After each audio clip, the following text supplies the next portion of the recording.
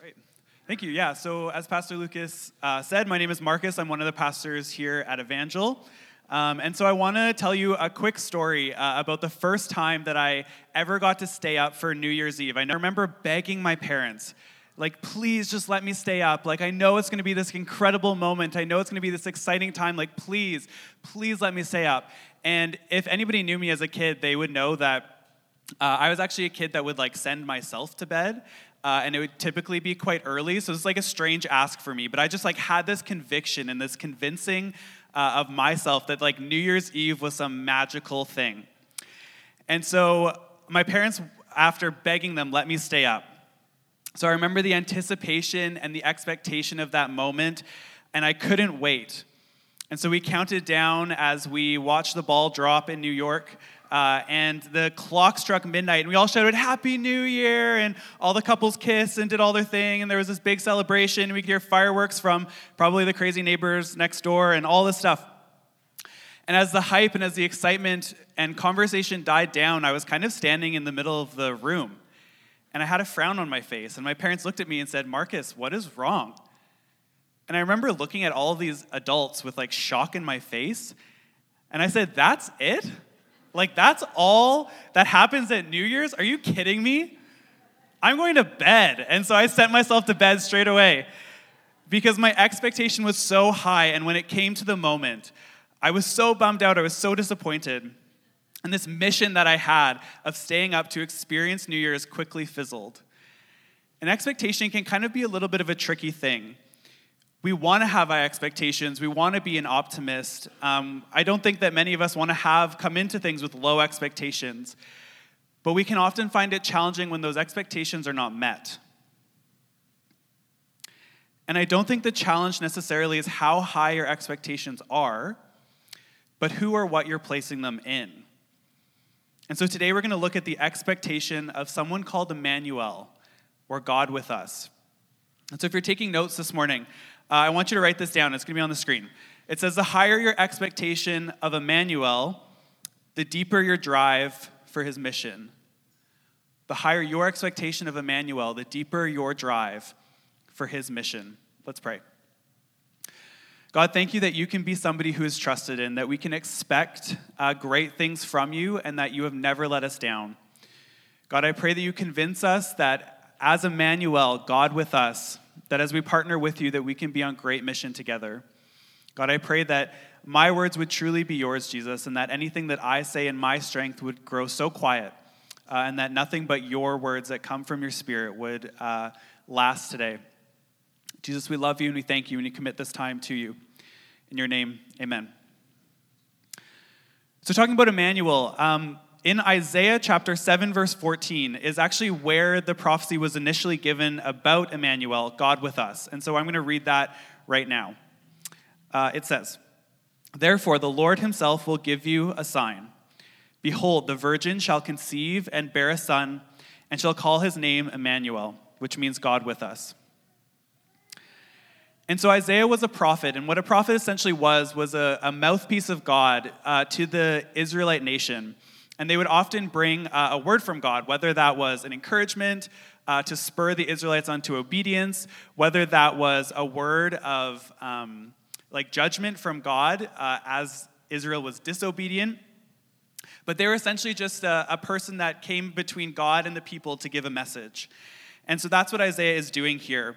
And so if you look kind of at the scope of what this passage is, we jump into the story of King Ahaz. And he was considered to be a wicked king who allowed himself to be tainted by outside religion and who led Israel in disobedience. And so this king finds out that there is an alliance formed against him by two great nations, Syria and Ephraim, to conquer the royal city of Jerusalem and the entire kingdom of Judah. And so King Ahaz finds himself in a great state of crisis as his adversaries are quickly closing in on him from every side. And it's in this moment of crisis that God calls the prophet Isaiah to speak to the situation. And he tells Isaiah to bring his son Shear-Jashub and tell King Ahaz that these two nations, although powerful to King Ahaz and powerful to the surrounding people, were actually no power at all compared to God. And that if King Ahaz stood in faith, firm in faith, that he would experience victory. And this should have been a great hope for King Ahaz. God had already begun to implement a plan in place to deliver the people from this enemy. But God knew that King Ahaz was swayed by religious pluralism and that he was wavering in his faith. And so God, in an act of grace, kind of gave King Ahaz a carte blanche. He said, you can ask for any sign, King Ahaz. It can be as high as heavens or even as deep as the underworld. You can ask for anything, and I'll show you my deliverance. I'll show you that I'm true to what I say. And this is what King Ahaz says. It's found in verse 12. It says, but Ahaz said, I will not ask, and I will not put the Lord to the test. And Ahaz, his response at first seems very pious or respectful to God. He probably thought back to the people who had tested God before him and who had gone before him in that testing and seen that it probably wasn't the best idea for him to do. And so he thought, this is probably what I should do. And so he said that. But actually, Scripture says that this admission of him was actually showing a lack of faith. And he was given a reprimand from Isaiah for testing the patience of God. And then he was also given a proclamation that they would lose the battle against the army. And so maybe a lack of faith was exposed in his life. But then he was also given a sign of hope. And I think sometimes when we read prophetic literature in the Bible or prophets speaking, that we can think that it's all about the doom and the gloom and the sad and the destruction and the judgment and all that stuff. And those are definitely pieces of it. But if we look closer, there is always a sign of hope. And Isaiah brings that also to King Ahaz. And that sign of hope was that a virgin would conceive and give birth to a son named Emmanuel, God with us. And the reality of the situation with King Ahaz is that he had no expectation that God would actually be with him. Instead of standing firm on that promise of Emmanuel, King Ahaz strayed, and he was captive to fear. And the peace King Ahaz forgot in all of this was that even in his straying, even in his fear, even as enemies closed in all around him, God was still with him.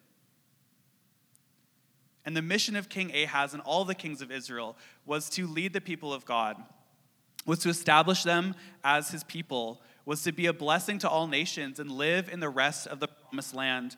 But the mission ends up failing for King Ahaz and is instead shallow and stunted, and his kingship is defined by failure, captivity, and destruction. Sometimes our biggest obstacles to God's plan for our life and his deliverance is not actually the external circumstances, but it's the internal circumstance of our hearts. Sometimes our biggest obstacle to God's mission for our life aren't actually the circumstances surrounding us, but it's instead the internal circumstance of our heart. And how many of us have felt like King Ahaz before? I know I have. We're surrounded by an enemy. We're backed into a corner. We're unsure what to do or what to say or how to act. I know I found myself in that place. But I want to encourage you that if you're feeling that way, if you're feeling backed into a corner, if you're feeling like a failure, God is with you still. And if God is with you this morning, then not only that, but he is also for you. He is also for you. Isn't it interesting that God doesn't promise King Ahaz or the Israelites a mighty warrior that he's going to bring, but actually instead he promises his presence in their life. And I think that's so interesting, and it's because God's presence brings a wonderful counselor, a mighty God, an everlasting Father, and the Prince of Peace that no human warrior could ever accomplish on his own. But when God promises his presence, that's what we get to receive, and that's a promise that we get to live in. But the question I think that we have to ask ourselves is, will we let him be Emmanuel in our circumstances? Will we give control to him as our expected king? Because the higher your expectation of Emmanuel, the deeper your drive for his mission. And you may be thinking this morning, okay, the prophecy of Emmanuel was given after this failure by King Ahaz, and I don't even know if you really gave him a chance this morning. And although that specific prophecy was given after King Ahaz had failed, the idea of God with us has echoed through time far before King Ahaz's time and far before that prophecy. Because King Ahaz could have looked back on the history of Israel and seen God being with his people. He would have known about the promise given in Joshua that says, "Do not be afraid, for I am with you," or in Deuteronomy that says, "I will not leave you nor forsake you." And he would have known how God's presence would have walked the people through the wilderness in Exodus through a pillar of cloud and fire. He could have looked backward and see God's faithfulness, and his expectation would have driven him forward to deep missional impact in that moment.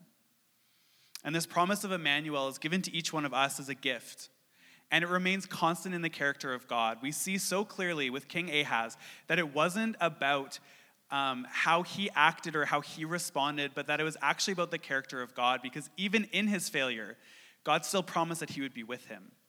And so this is not dependent on how you find yourself this morning. It's dependent on who God is, which is constant and unchanging and faithful. And although this prophecy given to King Ahaz was fulfilled through God sparing a remnant of his people from being totally destroyed, when you read the story, you kind of think it's, I thought it was weird that Isaiah brought his baby son to give this message to King Ahaz. Was it bring your kid to work day? Was he on babysitting duty while also on the job? What was the point of that? But the name of his son actually means a remnant will return. And so it's interesting that he brought this representation of that promise before he even talked to King Ahaz about the promise that God was giving him. God was already showing that he had a plan in place. But the ultimate fulfillment of this prophecy actually echoes through time and is found in the person of Jesus. And so to give a brief history of Israel and God's closeness to them, if we go way back to Genesis, we see that God walked with Adam and Eve in the Garden of Eden. But then when sin separated them, there was a little bit of a breaking of that closeness. And God is omnipresent, and that's not what I'm arguing this morning. He is everywhere. But he also chooses to dwell with us personally through specific avenues, and he did that with Israel as well. He did it in a burning bush when Moses was walking along the path and saw him. He did it in a pillar of cloud and fire as he led the Israelites through the wilderness. He did it in the Ark of the Covenant as that housed the presence of God. He did it on the mountaintop as Moses walked down and his face was shining with the glory of God. He did it in the tent of meeting as Moses and Aaron petitioned for the people of Israel, and he did it in the temple where God's presence was housed in the Holy of Holies. But as Israel continued to be disobedient toward him, there was a time where that glory of the Lord's presence left the temple, and then there was silence as God initiated justice for the rebellion of Israel. And so this silence lasted hundreds of years after Malachi, the last book of the Old Testament. But as we turn our pages of our Bible, and as history turns its pages hundreds of years later, one of the first fulfilled prophecies of the age was that Emmanuel had indeed come. And so I think that this promise must really be important to God if it's the first one that's fulfilled in Scripture, in the New Testament. And so the direct quote from our Isaiah text of it fulfilling that is found in Matthew chapter 2, verses 18 to 23. And it says that Mary and Joseph don't need to be afraid because the baby that is growing inside of Mary is from the Holy Spirit, and he is Emmanuel, God with us, who will save the people from their sins. And Jesus had took all that the Old Testament had shown up until this point of God with us, and he took it to the next level by choosing to be Emmanuel as a human who walked the earth. And in this act, he chose to relate with us in a closeness that up until that point had never been experienced before. And the greatest display of Emmanuel was at the incarnation, where the God of the universe chose to step off of his throne and enter into the chaos and the brokenness of our world, to provide a way of restoring that closeness to God that we see all the way back in Genesis. And this truly changed everything. It changed everything for those people then, and it changes everything for us now. Because Jesus, in that moment of being Emmanuel, began to bridge the gap that sin had caused. And in his death and resurrection, brought that bridging so that we could be close with God again. And the first century hearers expected Emmanuel to be a political power that would overthrow Roman rule and oppression that they were experiencing. And so what the religious leaders expected of Emmanuel kind of caused them to get caught up in the wrong mission. And instead of looking at Emmanuel to be their savior, they looked at Jesus as their adversary. And as a result, they opposed the very mission of God that was fulfilling all of those years ago in the prophecy given by Isaiah. Because Jesus was the embodiment of God with us. And if we understand this morning that the higher expectation of Emmanuel, the deeper your drive for his mission, then looking at how Jesus lived his life on mission, I think is important key to our lives. So if Jesus wasn't going to be a political usurper like the first century Jews believed, then what was actually his mission? And so we're going to turn to John chapter 1. And John chapter 1 is a little bit of a different origin story of Jesus coming to earth. Because it glazes over the specifics of his birth. It doesn't give a very clear narrative of that, but it shows us an important key to his mission as he fills Emmanuel. And so we're going to read John chapter 1, verses 1 to 14, because Jesus had a much deeper mission than just conquering political powers.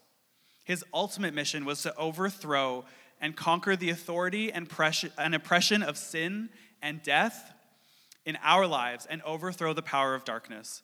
And so John chapter 1, we're reading from verses 1 to 14, says, "In the beginning was the Word, and the Word was with God, and the Word was God. In the beginning with God. And all things were made through him, and without him was not anything that was made. In him was life, and the life was the light of men. The light shines in the darkness, and the darkness has not overcome it. There was a man sent from God whose name was John. He came as a witness to bear witness about the light, that all might believe through him. He was not the light, but came to bear witness about the light. The true light, which gives light to everyone, was coming into the world. He was in the world, and the world was made through him, yet the world did not know him. He came to his own, and his own people did not receive him. But to all who did receive him, who believed in his name, he gave the right to become children of God, who were born not of blood, nor of the will of the flesh, nor of the will of God, nor of the will of man, but of God. And the Word became flesh and dwelt among us. And we have seen his glory. Glory as of the only Son from the Father, full of grace and truth." It's one of my favorite passages of Scripture, and I want to specifically highlight the last verse that I said in verse 14, because it sums up the reality of Emmanuel. And Eugene Peterson, in his commentary of verse 14 in the Message, puts it this way, and I think it's so interesting. He says, "The Word became flesh and blood and moved into the neighborhood." He moved into the neighborhood. What a perfect picture of the closeness that entered the scene at Christmas. Because when Jesus came to dwell on earth, he chose to identify with a pretty interesting bunch. At his birth, he identified with Mary and Joseph, who were essentially disgraced fugitives on the run from King Herod. He identified with shepherds who were kind of outcasts and pushed to the side of society. He identified with those who had a different religious belief than himself through the wise men. And he identified in a place that was of humble origin in a stable in Bethlehem. Jesus' mission was to be Emmanuel to all of us. But there is an emphasis in the Christmas story of being Emmanuel to those who are overlooked, to those who are disenfranchised, to those who are rejected by society. And so no matter where you find yourself this morning or how you feel of yourself coming in today, Emmanuel means that you are no longer overlooked, but that each one of you are seen and are loved by him.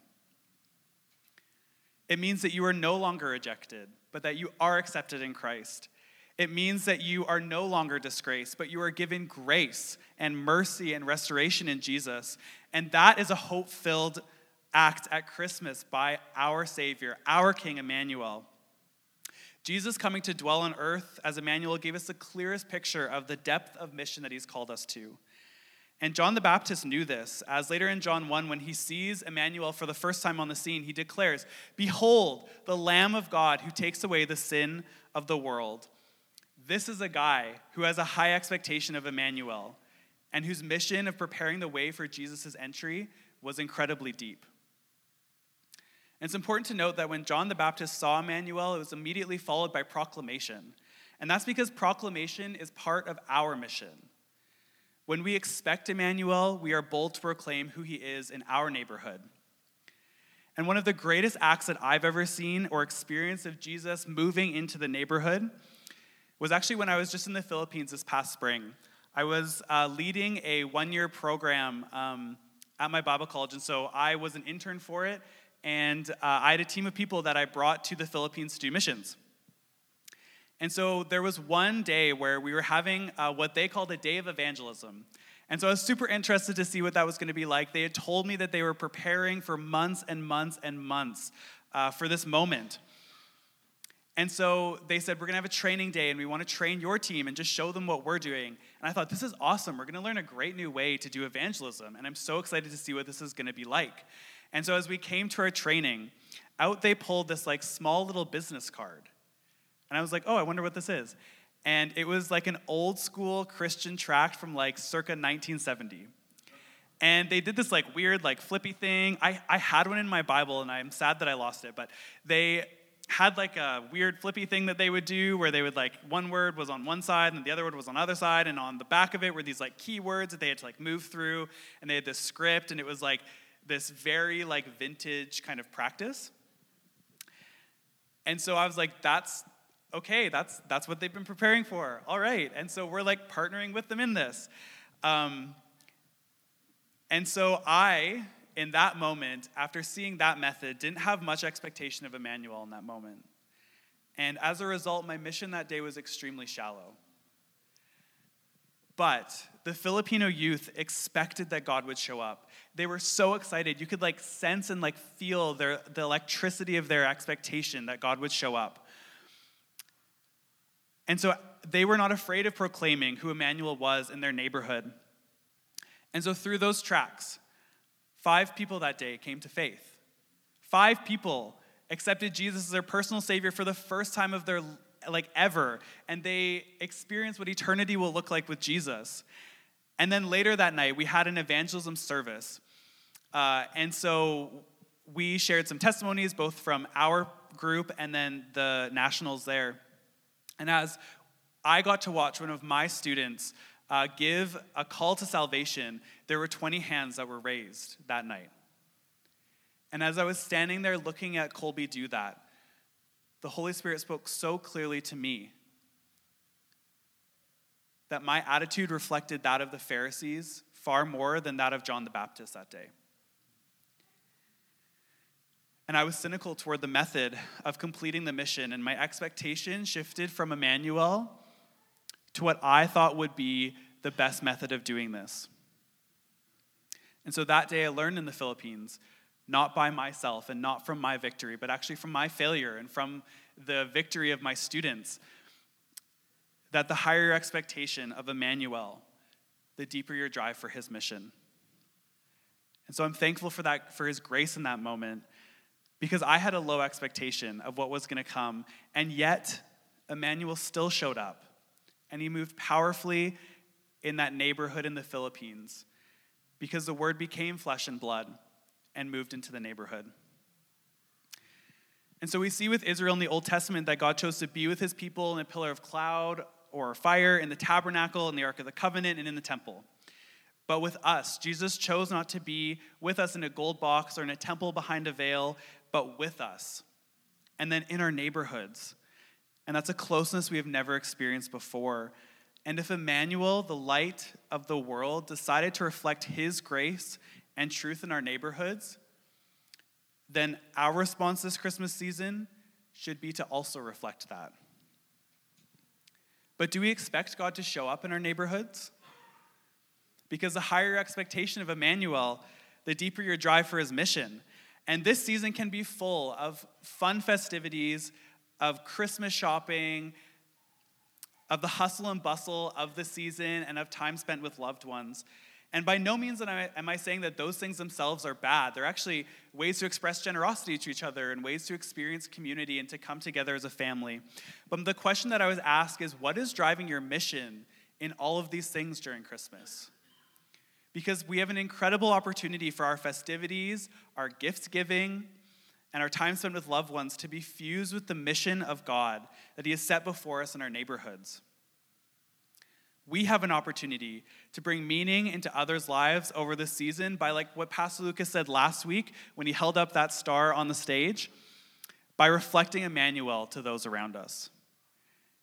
And so if you're feeling this morning like your mission isn't very deep, perhaps you need to raise your expectation of Emmanuel.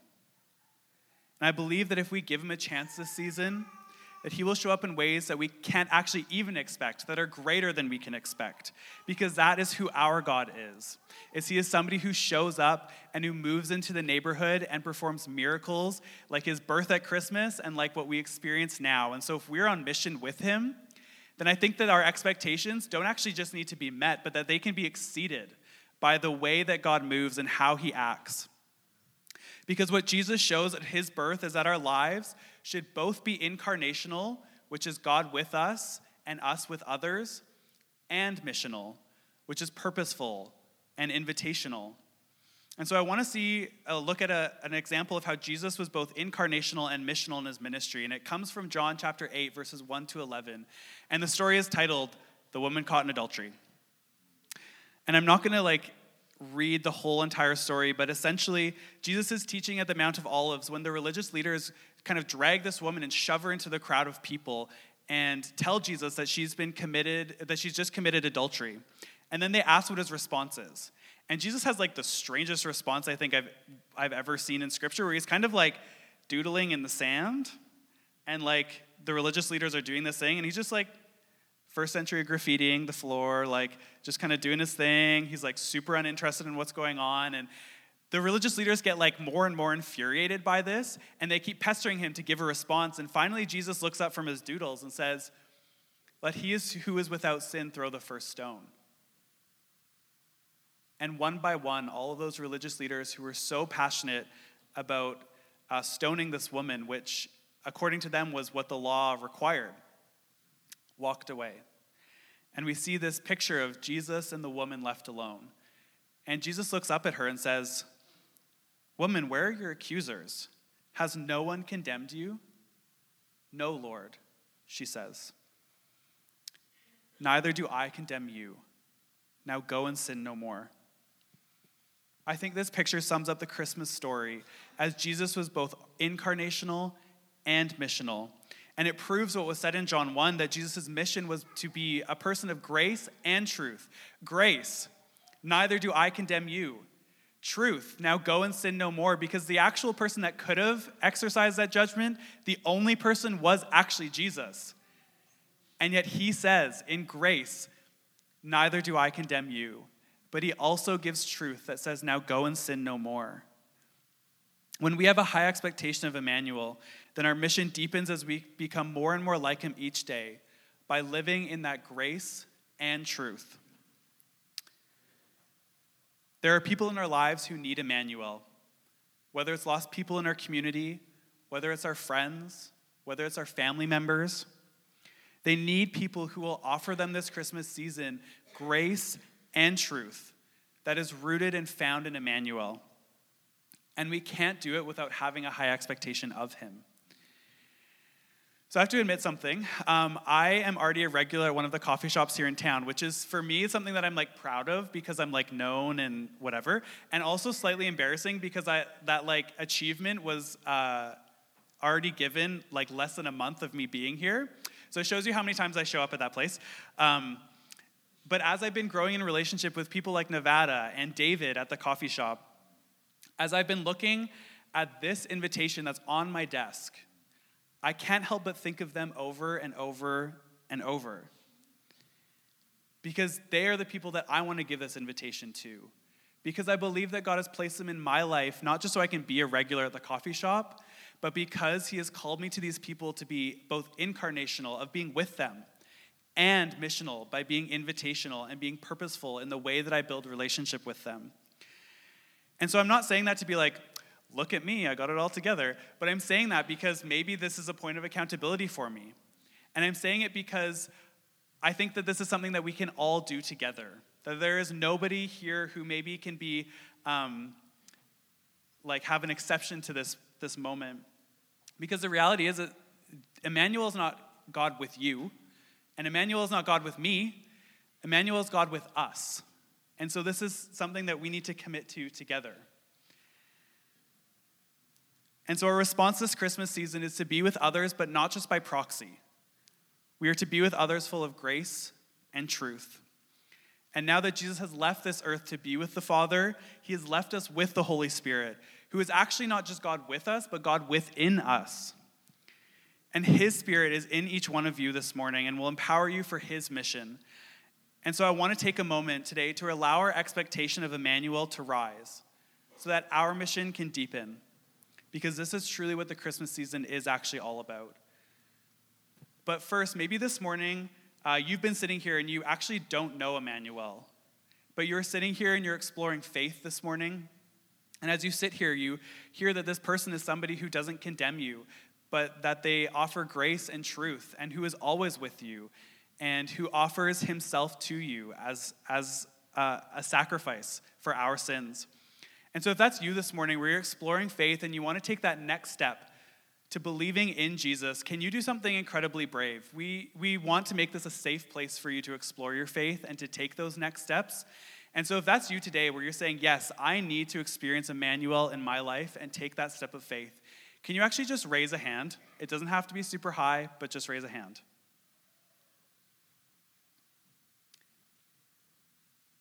Okay. The next thing that I want us to do this morning is I'm going to quickly pray, but if there is an invitation nearby you, can you actually just pick it up and hold it? And I'm going to get us all to stand. And I want us to hold this because I want us to have something tangible in our hands that as I pray, that we can hold something in our hands to be used as a tool for great mission. And so I'm going to pray. And as we do that, I want you to ask the Holy Spirit and to consider, who is that person in my life who needs this invitation to Christmas Eve to hear about the hope of Jesus? Who is my person that I need to write on that to, on the top of corner of that invitation? And so we're going to hold that, and I'm going to pray, and that's how we're going to close our service this morning.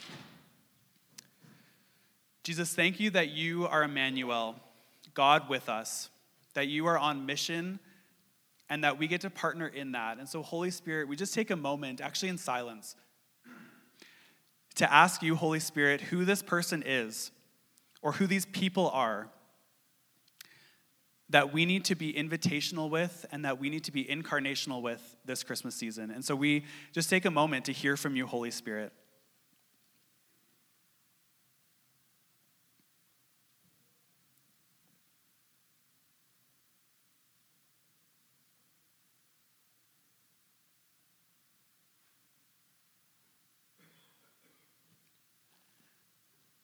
And Holy Spirit, as we hear from you this morning, I pray that you would burden our hearts for that person to be in prayer for this week.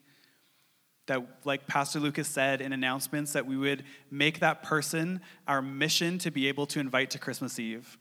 Because there are people in this community and close to us who desperately need Emmanuel, God with us. And so, Jesus, we commit this moment and all that was said to you. And we pray this all in your name, Jesus. Amen.